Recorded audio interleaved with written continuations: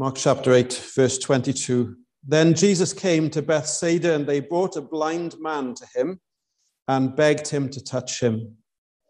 So he took the blind man by the hand and led him out of the town. And when he had spit on his eyes and put his hands on him, he asked him if he saw anything. And he looked up and said, "I see men like trees walking." Then he put his hands on his eyes again and made him look up, and he was restored and saw everyone clearly. Then he sent him away to his house, saying, "Neither go into the town nor tell anyone in the town." Now Jesus and his disciples went out to the towns of Caesarea Philippi, and on the road he asked his disciples, saying to them, "Who do men say that I am?" So they answered, "John the Baptist, but some say Elijah, and others one of the prophets." He said to them, "But who do you say that I am?"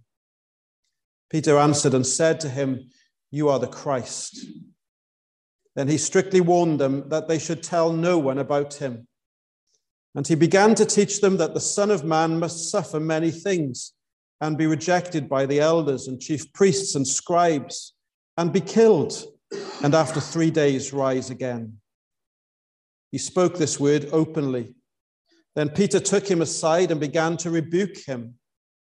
But when he had turned around and looked at his disciples, he rebuked Peter, saying, "Get behind me, Satan, for you are not mindful of the things of God, but the things of men." When he had called the people to himself with his disciples also, he said to them, "Whoever desires to come after me, let him deny himself and take up his cross and follow me. For whoever desires to save his life will lose it. But whoever loses his life for my sake and the gospel's will save it. For what will it profit a man if he gains the whole world and loses his own soul? Or what will a man give in exchange for his soul? For whoever is ashamed of me and my words in this adulterous and sinful generation, of him the Son of Man also will be ashamed when he comes in the glory of his Father with the holy angels. If you turn back to this passage in Mark chapter 8, and just to ask this question really, what does being a disciple of Jesus really look like? What's it look like on a day-to-day basis? Because so often I think the way that we might think of discipleship is that, especially in the West perhaps, is that we want to be nice Christians, don't we? We want to sing nice hymns in a nice church, and then after church we want to go to a nice home and sleep a nice sleep, and then wake up in the next morning and go to a nice job like everybody else until next Sunday rolls around. We want to be nice. If that's what discipleship has become to us, then the words of Jesus here in Mark chapter 8 send shockwaves right throughout our life and our church. What's all this talk about suffering and blood and death and taking up crosses and losing our soul and Jesus being embarrassed by us on the last day? Because little of that seems nice. I think it's entirely possible to live in a country where we've lived for centuries with freedom of speech, freedom of religion, where we've had laws protecting us as Christians against persecution, to become nice Christians with very little thought of what it actually means to live a life of discipleship. Perhaps our faith has become Disneyfied, where everything is to be happy and colorful and fun. Sorry, I had that word in my notes. I didn't say it because you said fun in your thing. But everything is to be Disneyfied, where the grit and determination of ancient Christians has been resigned to the history books. It was for them in the first century. was for the pioneer missionaries in ancient times. But for me, I just want a Disney faith. How often do we say, oh, it's a real burden to read God's word for 5 minutes a day? We have it tough, don't we? 5 minutes? That much in a day? If that's tough, how do we stand for the truths and the morals of Christianity and the scriptures in a culture that is completely antagonistic to those, if we struggle with the tiny things, with the minor things, if you like? We get a sense of this desire of an easygoing faith here in Peter's rebuke of Jesus in verse 32. He had just proclaimed, hadn't he, that Jesus, you're the Christ, you're the hope of the nations, you're the King of the world. And yet it becomes apparent that the king that he thought Christ was far different to who he actually was. Peter wanted a nice king who'd ride gently on a donkey into Jerusalem with a nice beaming smile on his face, and everybody would say, yes, here he is. And then he'd peacefully come in and he'd reign over the world and everything would be lovely. He hoped that the kingdom that he was about to join under this Christ would be marked by easy victories and a straightforward life, free from troubles. How much of a shock must the words of Jesus have come to him? Verse 31, Jesus began to teach him and them that the Son of Man must suffer, must be rejected, must be killed before he eventually rises again. Jesus is saying, my work as the king, you've proclaimed me the Christ, but this is my work. It will be marked not by colorful Happy Easter banners and bunnies, but by pain and suffering and death on a cross. And as he heard those words, Peter must have realized that if that's the life of the leader, then this has enormous implications for the life of the follower. If the king of the kingdom's life is like this, then what does this mean for me as a citizen of this kingdom? So in verse 32, he pulls Jesus aside and gives him a right ticking off. We don't want a suffering king and a painful kingdom. Jesus, why are you putting such depressive, hopeless words into our minds? Show some positivity. You won't suffer. Everything will be fine. It'll work out great. Everything will be nice. This is the kingdom that I want. I want a nice kingdom with a nice king and a nice life. But Jesus says that is satanic. Get behind me, Satan. Can you imagine someone saying that to you? Because a bloodless kingdom is a hopeless kingdom. A salvation without sacrifice is hell. And a victory without death is defeat. And so he tells Peter, you've got in your mind the things of men, not the things of God. You've got a very world-based idea of what a kingdom, the kingdom of God, looks like. For Scripture has always been plain that the way of salvation is the way of sacrifice and shame and scandal. And if you are to be my disciple, your life must be marked by the cross-shaped life that I myself have. As we end Mark chapter 8, and we've been doing this series on Mark, we haven't been in it for a little while, but as we end this series, as we end this chapter, is the central peak of Mark's gospel.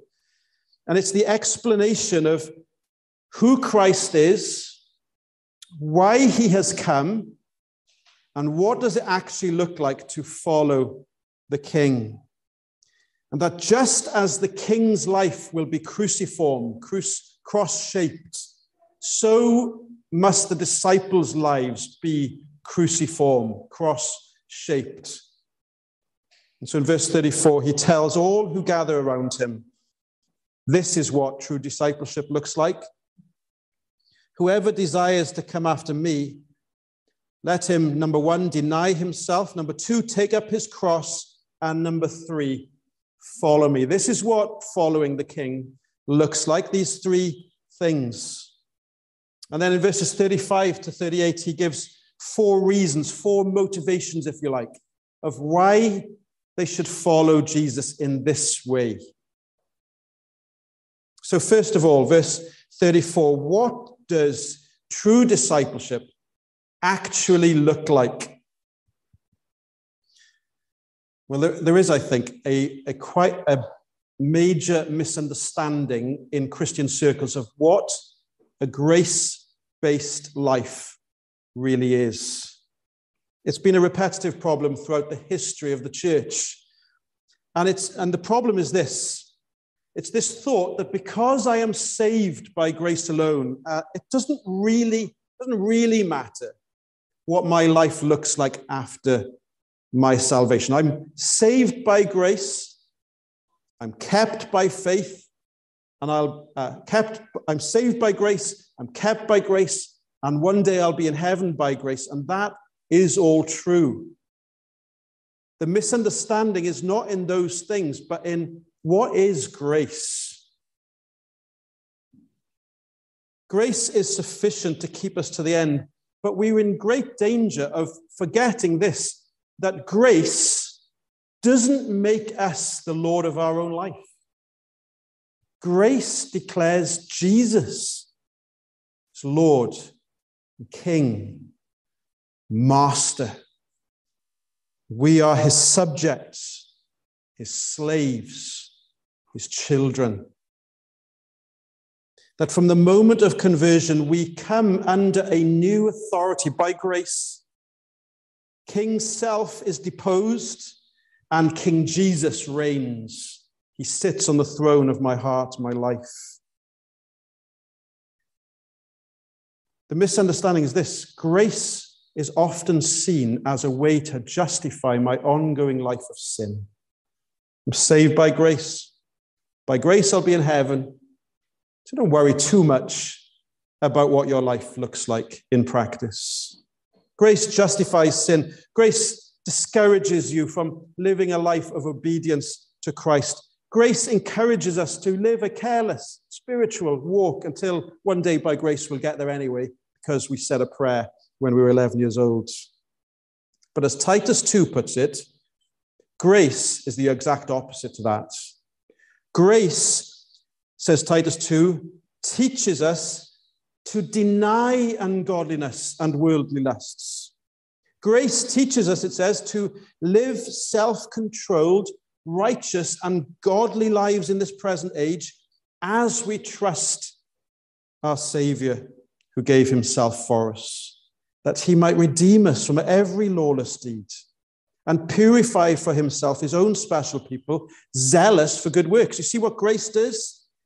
Grace declares Christ is Lord, and it moves us towards obedience, not away from obedience. It moves us towards a passionate, Christ-focused, centered, reflecting life on earth. That's what grace is. Grace is not there to encourage an apathy towards sin. Grace is there to enable us to fight sin with every breath we have. Grace is there to enable us to reflect Christ well in areas where we struggle. Most of us, many of us, will have heard of Dietrich Bonhoeffer. He was involved. This is the character of the man, the pastor in Germany in the 1930s and 40s. He was involved in an attempted assassination plot against Hitler. That's the kind of fella this man was. And he was caught, he was imprisoned, and killed, I think it was 1945. But he had the same issue in the church in Germany in the 1930s, where there was this sense of cheap grace. Grace is going to get us to heaven, doesn't matter how you live. And so he writes this book on discipleship. And in it, this is what he says. He contrasts cheap grace with costly grace. He says, cheap grace is the grace we bestow on ourselves. Cheap grace is the preaching of forgiveness without requiring repentance, baptism without church discipline, communion without confession, Cheap grace is grace without discipleship, grace without the cross, grace without Jesus Christ living and incarnate. Costly grace, he says, is the treasure hidden in the field. For the sake of it, a man will gladly go and sell all that he has. It's the pearl of great price, to buy for which the merchant will sell all his goods. It's the kingly rule of Christ, for whose sake a man will pluck out the eye which causes him to stumble. It's the call of Jesus Christ, at which the disciples leave their nets and follow him. You see, when we talk of grace, we should talk of this kingly rule of Christ that defines discipleship. Disney does not define discipleship. Death does. The death of our Savior does. And it's this grace-centered lifestyle that Jesus is talking about here. If you want to know what a grace-centered lifestyle, a cross-centered Christian lifestyle looks like, this is what Jesus is describing in verse 34. He says, it will be a life of self-denial. Wow. We're not used to this talk, are we? Self-denial. It comes as a surprise to us, brought up in a culture as we are, that encourages the very reverse of that. In our culture, we are taught to self-define, self-exalt, give yourself to every pleasure that you desire. No one else has the right to tell you what you should and shouldn't enjoy, or how you should and shouldn't live. Nobody else has the right to tell you that. But in the kingdom of Christ, the very first characteristic of a true disciple is you are so transformed by grace that you deny every control of self, every desire of self. You give yourself, body and soul, to Jesus Christ to do with as he pleases, because he's the King, and he's the Maker, and he's the Savior, and he's the Lord. Deny yourself, he says. If you want to follow me, great. How do I do it? Deny yourself. Now, of course, those words can conjure up like these harsh, cold words of monastery life, where you're going to sustain yourself for the rest of your life on, I don't know, cabbage and hot water. I have to be careful. I had cabbage for dinner, but not just cabbage, by the way. There's more to it than that. But that self-denial, is that what it is? Got to live in a nunnery, in a monastery, on cabbage and hot water?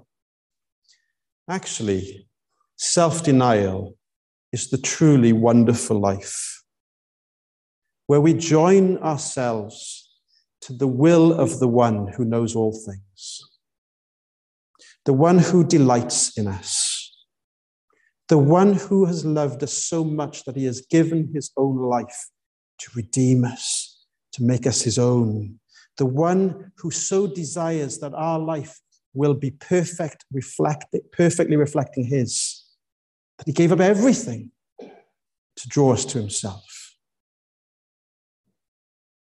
This is a life of delighting in Christ, of declaring Jesus is Lord over every part of my mind, my desires, my actions, my loves and my hates. How do I understand this word denial? Well, the word deny and denial is used a few times in Mark's gospel. And one of the ways it's used is to refer, of course, to Peter. And it's predicted a number of times that Peter will deny Jesus 3 times. And later on in Mark's gospel, we find him doing that very thing. Remember, he's sitting in by a warm fire. He's warming himself on a cold evening. Jesus is being taken to trial and to death. This little servant girl comes to him. And she says to Peter, what does she say? You were with the Nazarene, weren't you? You were with that Nazarene Jesus. And with oaths and cursings, Peter says, I have nothing to do with that man. He's not my king. He's not my Lord. I don't know him. I don't follow him. His denial was an attempt to disassociate himself with Jesus. to bring a separation. No, my identity is not wrapped up with his. I have nothing to do with him. That's what the word deny means. It's to disassociate from, it's to push away from, it's to denounce, it's to make someone lower. Say, no, nothing to me, nothing to me.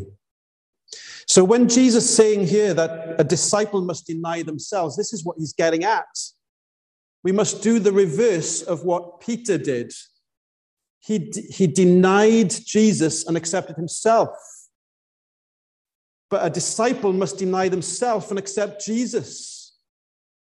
To say, I'm not Lord, he is. Are you with him? Yeah, I'm with him.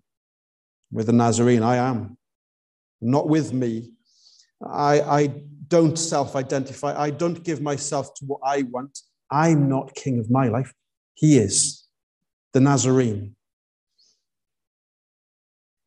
A life of self-denial is being willing to be identified as Christ's disciples with everything that entails. To say to the world, the whole world, Jesus reigns over me. But you follow that book of Jesus, it's out of date. Why? All those old traditional morals, and we've moved on beyond that. You're on the wrong side of history. No, I'm a book follower. I'm a Bible follower. I follow the king of the book. But you're out of date. I believe in the Son who was and is to come. He is history. I'm never out on the wrong side of history because I'm with him. You see Peter doing that reverse of that. I've nothing to do with Jesus. I am my own man. Discipleship is saying, no, I'm not my king. I am Jesus's man. I'm Jesus's woman.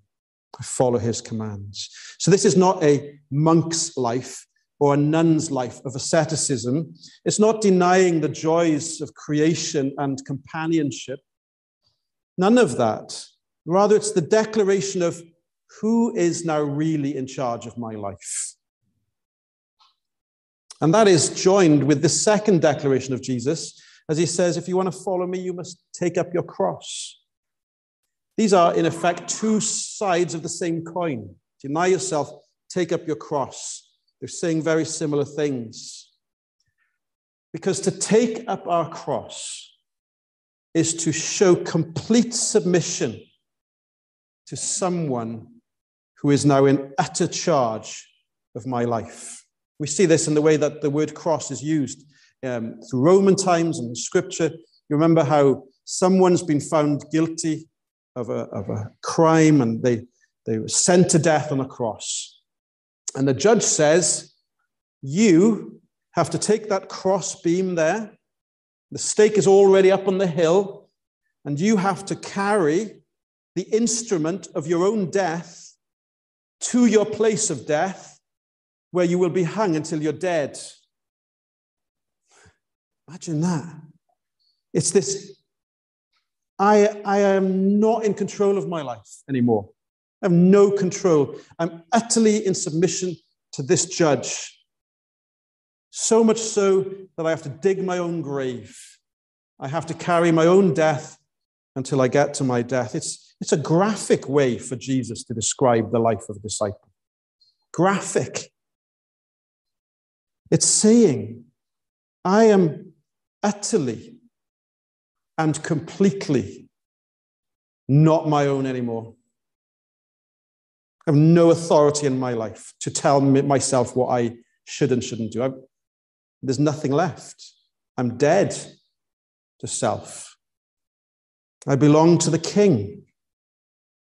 For him to tell me how high to jump, when not to jump, to follow him in absolute submission. I am now dead to myself. My life is not my own. I belong body and soul to another. And it's this graphic language that became a part of the apostles' vocabulary throughout the epistles as they looked back on these words of Jesus and they said, this is who I am now. I am not my own. I am bought with a price, they wrote. It's slavery language. I've been bought by a master. I don't belong to myself. I follow the will of my master. It's slavery language. I died with Christ, they said. Or as the Apostle Paul would fill it out later on in Philippians 3. Whatever gain I had, I counted loss for the sake of Christ.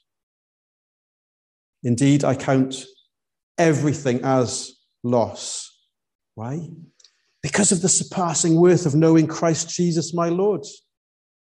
For his sake, I have suffered the loss of all things, and I count them as rubbish, as dung, in order that I may gain Christ and be found in him, and may share in his sufferings, become like him in his death.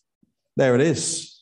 That's discipleship. That's what it is in practice. Jesus says, it's quoted in other Gospels, that we must take up our cross daily and follow him. That's what this is. It's every day waking up and saying, I'm not my own. I'm bought with a price. I'm dead to sin. And whatever temptation, whatever desire comes my way that is in opposition to the will of the King, I denounce it today. I denounce it. I follow him. Now, of course, in any kingdom, the call to absolute submission to the leader is risky. I know that tonight we're not calling each other to something that is easy. It's something that is risky. It's something that is dangerous. I'm sure we watched the news recently, political news, where our own political leaders have brought to bear our own worst fears about what it means to live in a kingdom, where our political leaders, they'll make laws, and they'll tell us all, you've got to do this, but this doesn't apply to me, and I live over here. I live my own life, and I'll tell you to live over here. They lead us down paths that they themselves are unwilling to take. But we need not fear in the kingdom of God. For the Christ has more than proved himself as a king who doesn't tell us to live in a way that he himself was unwilling to live. You know, we only discover whether our leaderships obey the laws as we go along under their authority. And we're appointed for a few years, and as the years go by, we go, yes, no. They do, and they don't live according to their own laws. But with this king, King Jesus, we look back at history, 2,000 years, and we see this 33-year life of absolute submission to his Father's will. Going to a cross, literally denying himself, sweating, as it were, great drops of blood. Nevertheless, not my will, but your will be done. Taking up his cross, carrying the crossbeam to his death, hanging on a cross. My God, why have you forsaken me? It is finished. Here is a leader who does not tell us to deny ourselves and take up our cross and says, yeah, but that's for you. My life is different. I'm the king. I live a life of ease and comfort, and you must sacrifice yourselves. No, we look to him and say, I want my life to reflect his life. I want to follow him. He has given me, he's not only redeemed me, he's not only been everything to me, but he's my perfect example as well on how to live the life of the kingdom. The call of the kingdom comes with the example of the one who called us to this way of life, this call of discipleship. Deny yourself. As you wake up in the morning, you take your Frosties or toast and butter or whatever you have. My life today. Denial. Self-denial. I'm not my king. I'm not my king as I go to work. I'm not my king as I sit in the classroom. I am not the king. I'm not my king. as I go to Tesco. I'm not my king. I live under his authority to reflect him today, to be as the moon is to the sun. His sunbeams will reflect off me into the dark night of the world. Deny myself, take up my cross, and follow the King of grace, the King of love. But why? Why should I do that? Well, Jesus here gives us 4 reasons, 4 motivations for following him. The first is verse 35. The word for appears, not in all our versions, but the word for appears at the beginning of every single verse that follows. Take up your cross, deny yourself, follow me. Why? For, verse 35, whoever desires to save his life will lose it. But whoever loses his life for my sake and the gospel's will save it. If we willingly give up our will to follow God's will, it will mean everlasting life. That's discipleship. But if we live our lives avoiding the shame, avoiding the scandal of being a Christian, avoiding the suffering of the cross, we save our lives, we save our reputations, everybody in school and everybody in college and everybody in university and everybody at work, and all our neighbors say what a wonderful person they are. Yeah, they go to church, but they don't really believe it. Wonderful. We save our lives, our reputations. It reveals that we have known nothing of grace, nothing of Jesus as King and Lord. It shows that we aren't redeemed. We aren't true disciples. This is anti-discipleship. This is a life of the lost and the perishing that is constantly concerned. What do my peers think? My friends think? I'll just do what they want to live an easy and smooth life. Jesus says, I want you all to be losers. I want you to be a loser in the eyes of the world. What a loser. Follow Jesus. You follow the ethics, teachings of that ancient book. What a loser. Leads to eternal life. You can be a winner now. You can live a self-fulfilling, self-absorbed, self-determining life. Jesus says it leads to being lost forever. Yeah, you win for a few decades, but you lose for millennia, for multiple millennia. And this, Jesus argues, means it's far better to lose out now and follow him than not.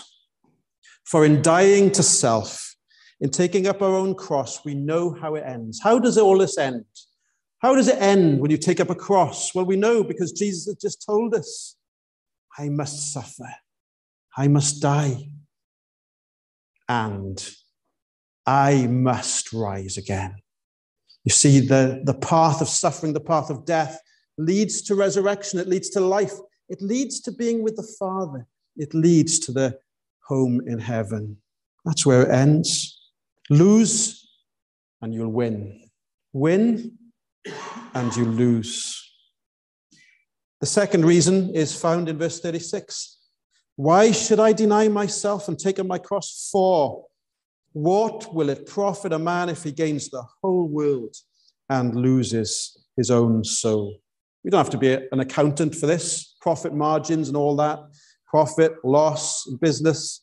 We all understand profit margins. I was given £1 pocket money for the month, and I somehow spent £1.10. So I borrowed some off my brother and my sister, and I've lost.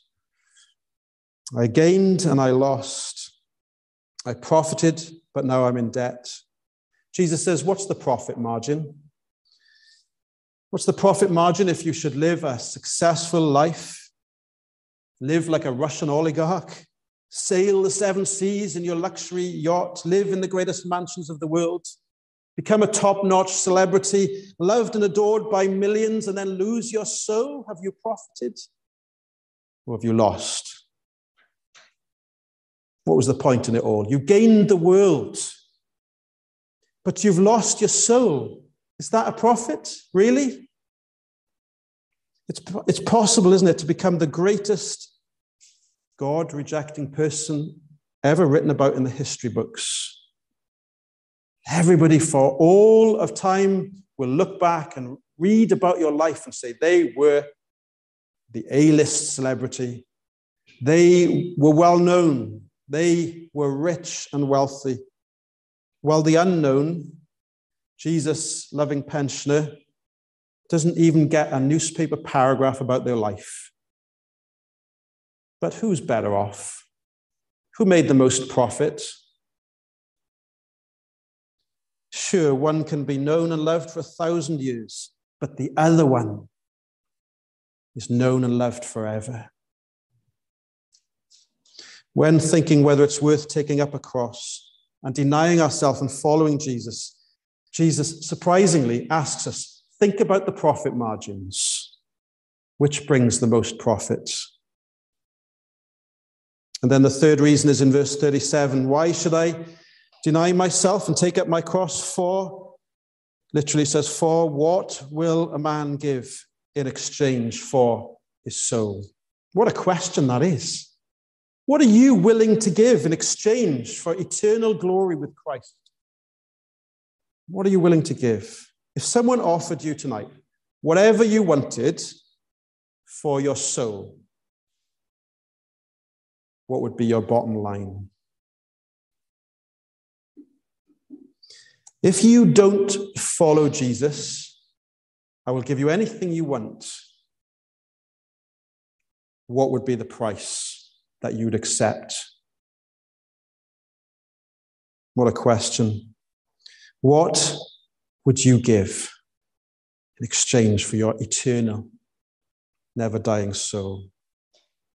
What would be your price? And then fourthly, Jesus asks in verse 38, says in verse 38, a fourth reason why we should deny ourselves and take up our cross. For whoever is ashamed of me and my words in this adulterous and sinful generation, of him the Son of Man also will be ashamed when he comes in the glory of his Father with the holy angels. Can I ask you a question? Are you too embarrassed of Jesus to stand up for him in school? It's just a bit embarrassing, isn't it? You're too ashamed to tell your work colleagues what you did yesterday when you go into work on Monday. Oh, just went out with some friends. The cross is a place of shame. Jesus hung there naked, bleeding, exposed on the cross. Everyone laughed at him. They all mocked his stupidity. How did you end up in a place like that? You could have saved your life if only you'd quietened down about all that Messiah thing and saving the world and all that. If you just stayed stum, didn't say a word, didn't have to do anything bad, just not speak up. Even his disciples, not for me, not right now, too embarrassing. So why would we want to hang on a cross in our own communities? Why would we ever want to acknowledge that Jesus is my Lord and my King, and I follow him, and I do whatever he says in his word, and I want you to do it as well, because it's worth it, because you lose your life now, but you'll gain your soul. So friends in school, so work colleagues, come and join me in this humiliation, in this suffering, in this death. Come and join me. It's shameful to tell others about the gospel. The cross-centered life, the grace-centered life, it's an embarrassing. It is embarrassing because people do mock and laugh and scorn and think you're a bit, if you studied more in school, you wouldn't be so stupid. If you'd ever studied science. But it's worth it because it means on the last day, the only one who really matters is not embarrassed by us. He's not ashamed of us on that day. Ashamed of Christ, then he'll be ashamed of us. Unashamed, he'll be unashamed. Now, I'm sure that as we sit here, we all are thinking in our heads, oh, I failed. What a failure I am. So often I have not denied myself. I've not taken up my cross. I have been ashamed. Remember those times, even this last week? Didn't speak up. Slightly embarrassed. There is hope here, isn't there? Because this very one, Peter, says, you're the Christ. But don't suffer, will you? He goes on to do the reverse, as we've said of this. He says, I'm not going to deny myself. I'm going to deny Christ instead. I'm not going to be unashamed. I'm going to be a little bit embarrassed when that little girl asks me, do I believe in him? He denied him 3 times. And yet, I think Dylan preached that a couple of weeks back or last week. What does Jesus do after his resurrection? He singles out Peter. Peter, come here. You denied me, didn't you? Yeah, how many times? 3 times. You know what I said? If you're ashamed of me and my words, I'll be ashamed of you. I remember. Do you remember I told you to deny yourself and not to deny me? Yeah. What have you done? I denied you. I didn't deny myself. Do you love me? I do. Do you love me, Peter? I do. Do you love me? I do. You're forgiven. Come and be restored. Come and enjoy my sweet fellowship. Yes, you failed. You failed at the crux point of history.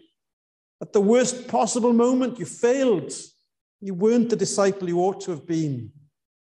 But Jesus graciously reaccepts back into the fold and transforms him and renews him and says, I'm the resurrected Christ. I'll forgive you. I'll wash you clean in the blood I've shed when you were running away in the distance. And when I was praying for you, that the Father would forgive you, I will forgive you. And that previously ashamed denier becomes the unashamed, cross-taking apostle who stands through thick and thin, through persecution and suffering for Jesus wherever he went. Yes, failures and weak we may have been, but by the costly grace of the cross of Christ, he draws us once more this week to himself. He washes us clean once more, and he sends us back out on Monday morning to take up our crosses and says, follow me, follow me. And it's this heart desire that we will sing about now in our last hymn that says, Jesus, I my cross have taken, all to leave and follow you.